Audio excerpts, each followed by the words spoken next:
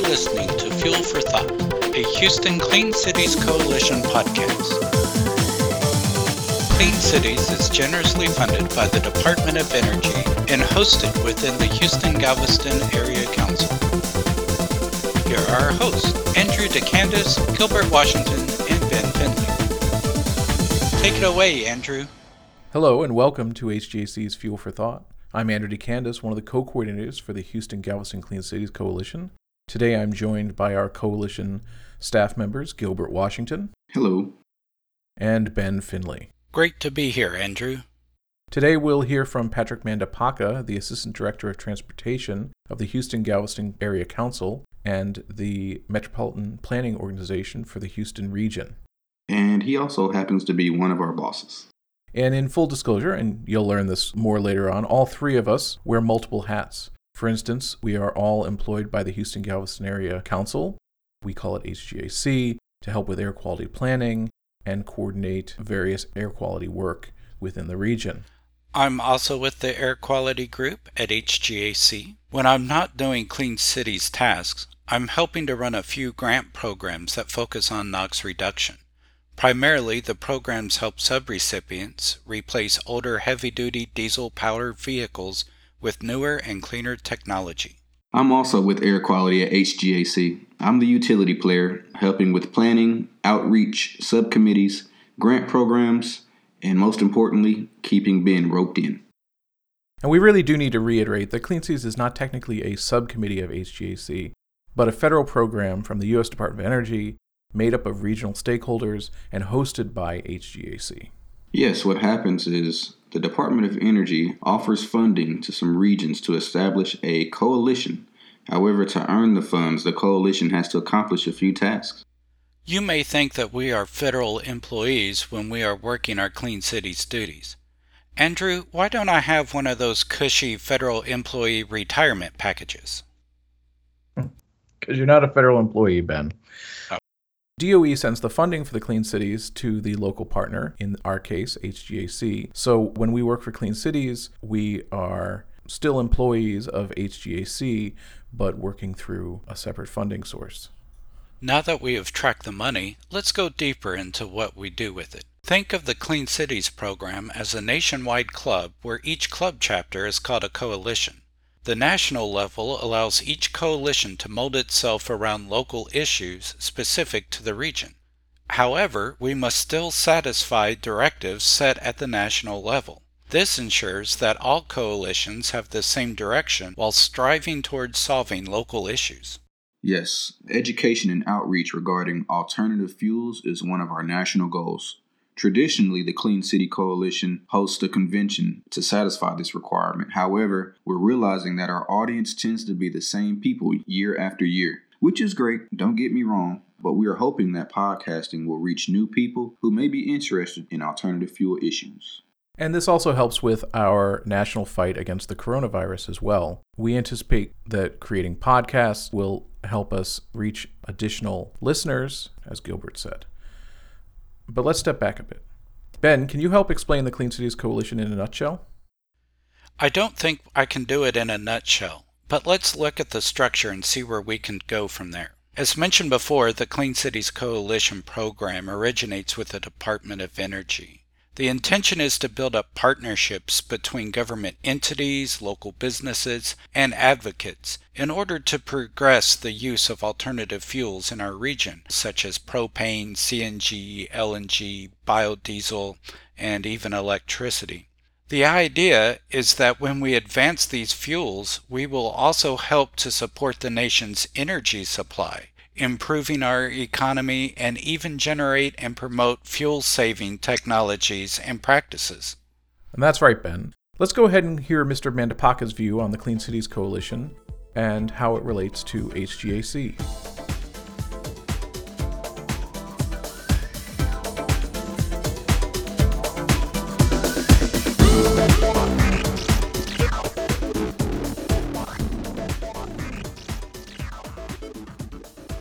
Well, Patrick, I want to thank you for taking the time to talk with us today. Let's start with who you are and what you do at HGAC. Thank you, Andrew. I'm Patrick Mandapaka. I'm Assistant Director of Transportation Department or the Metropolitan Planning Organization at Houston Galveston Area Council. Houston Galveston Area Council is a voluntary association of local governments or a regional forum for cooperative action of local governments in 13-county region.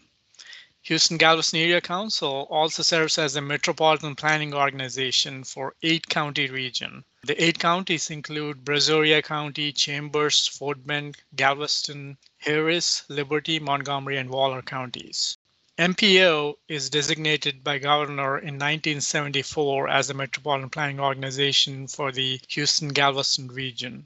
The HGAC region includes over 7 million residents. It includes 2 Texas Department of Transportation districts, over 120 local governments, as well as 4 deepwater ports in Gulf Coast. And as MPO, we are charged to work on the regional transportation plan as well as transportation improvement program for the 8-county region. Thank you, Patrick. And before moving on, I just sort of wanted to give a little background to our listeners about the relationship between the Houston Galveston Area Council, HGAC, and the Houston Galveston Clean Cities Coalition. And while Clean Cities is a national organization that's based out of the U.S. Department of Energy, the network is relying on local partners in various regions throughout the country to help build partnerships with local industry and other stakeholders, and to share information and best practices as subject matter experts. And in Houston, this partner is HGAC, which is why we're talking to Patrick today. So all that being said, how do you see the Houston Galveston Clean Cities Coalition as supporting HGAC's mission within the region? Houston Galveston Area Council and the coalition share similar enough goals that it was a natural choice for HGAC to be the host. Primarily, HGAC efforts to improve air quality dovetail strongly with Clean Cities' efforts to improve transportation efficiency through the promotion of alternative fuels and best practices. These efforts help to improve air quality and may help our region to meet its emission reduction goals. Now, Clean Cities coalitions, they tend to be housed in metropolitan areas. And as you've mentioned, our metropolitan area has an issue with the 8-hour ozone standard, meaning that we exceed this standard. Is that correct? That's true, but we have seen a trend in declining 8-hour ozone throughout our region. I believe that our Environmental Protection Agency monitored value has declined from 103 parts per billion in 2006 to where we are now, 79 parts per billion. Last year, we were at 81 parts per billion, and this year we will be even lower. At any rate, we are seeing a great declining trend line. So naturally, the Clean Cities Coalition would like to take some credit for that, and I think we can. But truth be told, we're only one tool in the ozone reduction toolbox within the region. Would you be willing to discuss some of the other tools in this toolbox? Sure. My focus is on transportation projects in our region. These projects may range from reducing congestion by helping the connectivity of our road system to encourage reduction of single occupancy vehicle travel. One of our current projects is helping HGAC regional partners with a project called North Houston Highway Improvement Project Plan. Our staff is looking at unique issues regarding the study that may affect the surrounding neighborhoods and school districts. We think we can help out by identifying some sustainable strategies that can be used, and to get us back on track, suggest grant opportunities to school districts to replace diesel-powered buses with clean equipment to help us lower ozone emissions. I personally like lowering emissions in specific areas where we know children will be around. Their lungs and health tend to be really susceptible to some of the problems that ozone can cause, such as asthma, emphysema, and also chronic obstructive pulmonary disease, or what we call COPD. And this project is just getting underway now, is that correct? The study is getting started. We are going out with a request for proposals for consultant assistance, but various stakeholders and partners are working on the planning study as we go. So the study is already in progress. Okay, great. Hopefully we'll be able to hear more about that next year or a little bit after that. So one thing that government entities sometimes get criticized about is that they don't listen to the public. Is that something that you think is fair? That's true. I don't think public realizes how many opportunities they have to give input. Just like all government entities by law, the MPO has to follow rather strict public outreach procedures and policies. LGAC has increased our focus in obtaining public outreach over the past few years and have an established programs that focus on public outreach. Receiving public input is important and vital to our planning process. In fact, as we have seen in the North Houston Highway Improvement Project, government entities are willing to extend public comment deadlines and host additional public forums and opportunities to provide public input to make sure that everyone feels that they have a fair chance to provide their thoughts. To tie this back to Clean Cities Coalition, government entities share public comments with each other. Information exchange between local coalitions and national clean cities allows Houston to share our own successes and helps region to learn about the successes of others. This exchange of information will be very helpful in entities such as Department of Energy, the Federal Highway Administration, and TxDOT develop grant funding opportunities that public comments have identified. So let's pivot over to the Clean Cities Coalition. What function do you think Clean Cities plays in our region? What do you believe that this coalition means to the people and businesses and other stakeholders within our region? I see our Clean Cities Coalition playing several roles in our region. First, it is advocacy group for alternative vehicles, but it has a fantastic twist of not promoting one alternative fuel over another. And the advocacy is uniquely founded on a desire to reduce demand for traditional fuels, thereby creating better management of diesel and gasoline. Second, I think, is the most valuable. Our Clean Cities Coalition provides forum for regional businesses and government entities to learn from issues of converting fleets to alternative fuels. Where people are aware of the costs and benefits associated with fueling costs, sometimes they're unaware of the cost savings such as maintenance as well as vehicle lifespan. Also, our Clean Cities Coalition is very helpful in finding grant funding to help fleet managers transition their fleet to alternative fuels. Also, lastly, we cannot forget that we have an obligation to report our regional effort to the Department of Energy. Also, our regional coalition handles all the federal requirements placed upon us, such as reporting an inventory list, reporting the prices of the alternative fuel, educating stakeholders as well. This may not sound as important as the other two examples, but it is indeed very important. Some of the alternate fuels we discuss at the Clean Cities Coalition include propane, CNG, electric, and biofuels. Do you happen to have a favorite? I would rather not to pick one as my favorite. Many of these are making the region better in terms of improving air quality. So I would say that each one has unique benefits and drawbacks ranging from fuel abundance or cost of fuel, cost of vehicle, maintenance of engine, access to refueling, the power of the engine, or several other issues that each of these alternative fuels may have, or they could provide advantages as well. It is a lot for fleet managers to digest all this information and make informed decisions on what alternative fuel to choose. But if a manager puts in the time, I'm certain that he or she will find an option that fits their fleet purposes. That being said, I think we should keep an eye on the market, and the market is trending to electric vehicles, at least for personal vehicles specifically. I expect this will be amplified if we move towards autonomous cars. But it's important to remember the Clean Cities Coalition isn't just for personal vehicles. It covers heavy-duty vehicles, school buses, construction equipment, forklifts, almost anything with an engine. That's an interesting comment, almost anything with an engine. What does that mean specifically? Yes, the transportation system in the Houston-Galveston region includes planes, trains, and ships, in addition to regular automobiles and cars or personal vehicles. I don't see these larger vehicles using alternative fuels just yet. However, that's what we said before ships and trains switched from coal. Actually, perhaps it is time for the train and shipping industries to join the coalition. It would be interesting to hear these issues and also their concerns of switching from alternative fuels, then see where coalition can help. Perhaps it is time to include alternative fueled vehicle replacements and discussing freight issues as well. Well, thank you, Patrick. And we certainly hope to find that as the years progress, so will our Clean Cities Coalition. We also have one other question that we often ask. Are there any questions that you wish that we had asked you?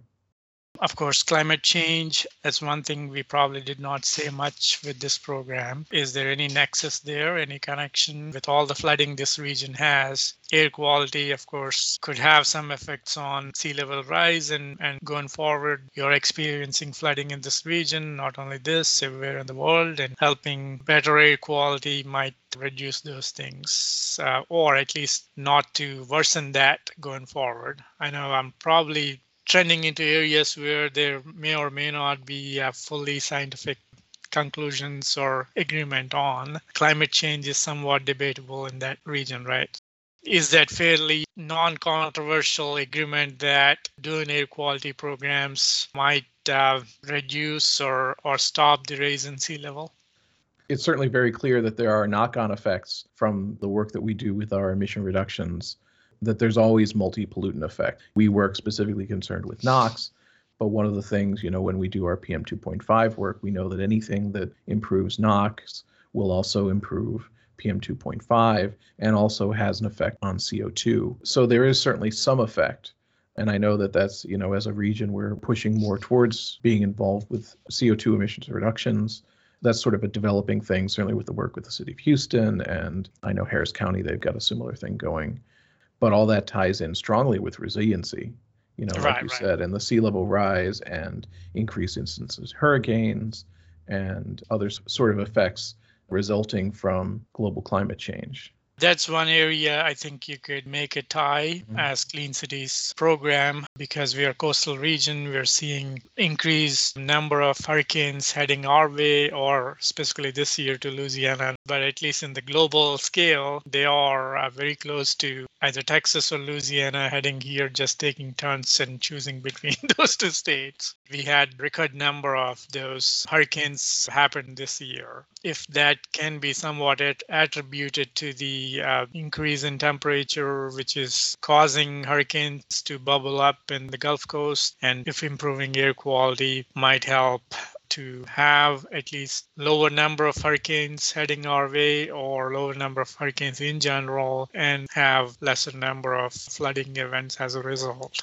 I think being the coastal region, reducing that impact is really critical for us, and also residents that live in coastal areas in Galveston County, Brazoria County. That minute level of sea level rise might have an impact whether they can live in their home or not. Exactly. And there's also a huge impact on the infrastructure that HGAC works to build, and an impact on how HGAC works to plan that infrastructure and what projects meet specific criteria and what projects should be built or shouldn't be built specifically because of those resiliency issues. Absolutely.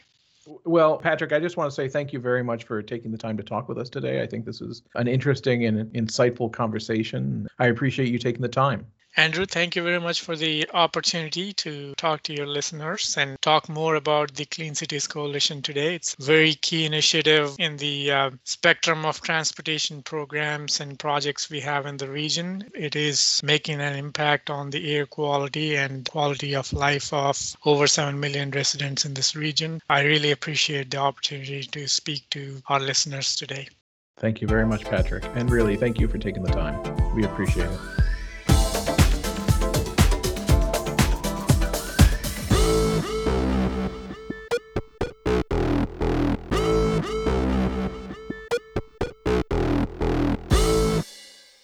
Was a great interview. Lots of good stuff there. What advice can you give us for conducting our interviews? No advice here, Gilbert, or I would reassure you that the people we'll be interviewing will actually want to talk. Let's have a membership shout out. Today we wish to acknowledge Green's Blue Flame Gas, celebrating over 50 years of providing reliable and trustworthy propane delivery to commercial and residential customers in the greater Houston area.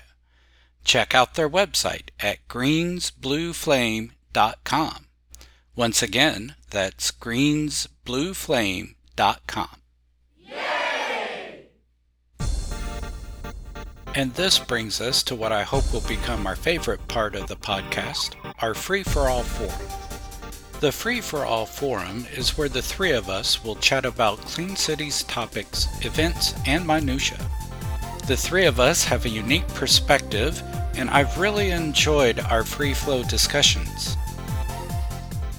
Today I want to start with the concept of air quality. I think it's very apropos that we each work in air quality outside of our Clean Cities duties. Naturally, there are going to be some overlapping goals. Where we do make a conscious effort to keep our air quality goals at an arm's length distance to our Clean Cities duties, do you feel as if that we keep enough separation between the two, or is there enough room to try to bring them closer together? Well, I feel that HGAC and Clean Cities efforts, while they very much focus on different topics, one focusing on fuels versus the other air quality, that the two naturally support the same goals. The Clean Cities program focuses on decreasing the use of petroleum through alternative fuels and increased efficiency, and that efficiency leads directly to improvements in air quality. HGAC takes other approaches to efficiency improvement, whether that's through decreasing congestion and improving the region's transportation network, or replacing older vehicles with either newer vehicles or alternative fueled vehicles. So in return, Clean Cities influences HGAC's programs by helping to broaden our program scope and ensuring that our region's efforts, specifically when it comes to alternative fuels, remain fuel neutral. In addition to those influences, one of the things that Patrick mentioned was HGAC's willingness to share its resources with our coalition. I think that's a huge benefit of working within a local government agency. We have the capability to approach local, state, or national stakeholders with a cosign from one of the largest NPOs in the country. But here's a question for you guys. We frequently refer to our coalition members as stakeholders. Why are they stakeholders and not just members? Since HGAC is at its heart a planning organization, we want to ensure that all of the people we work with in our planning development, we want to show them that they aren't just residents, they aren't just members of the community, they're stakeholders in everything that we do. And when looking at our stakeholders, Ben or Gilbert, what group of people do you wish that we had more of involved in our efforts? I've always been a fan of the non-traditional decision makers. I'd like to see representation of alternative fuel mechanics. They could shed some light on the quality, maintenance, and true use of these engines. I agree with Ben. I'd also like to see end users be more involved with Clean Cities, because at the end of the day, they will benefit the most from the work, and they should have a say. Before we close this episode, let me ask you two, what is your favorite aspect of Clean Cities? I've always enjoyed producing multiple benefits from one action.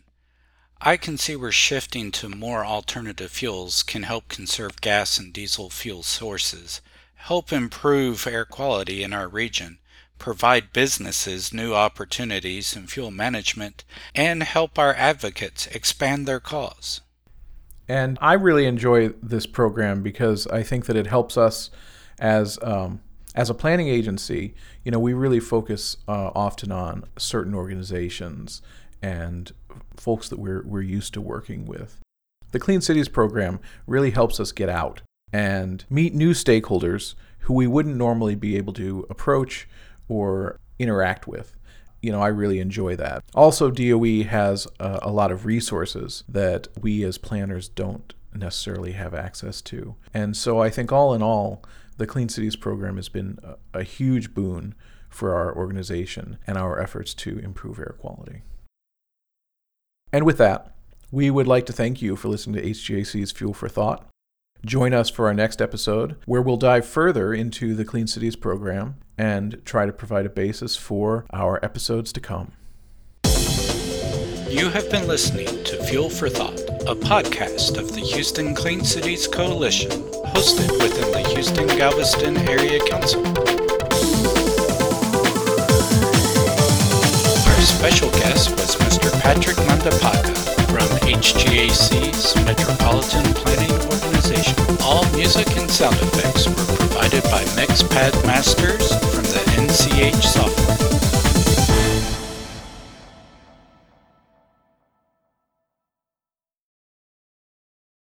Oh, I guess we should have stopped recording ages ago.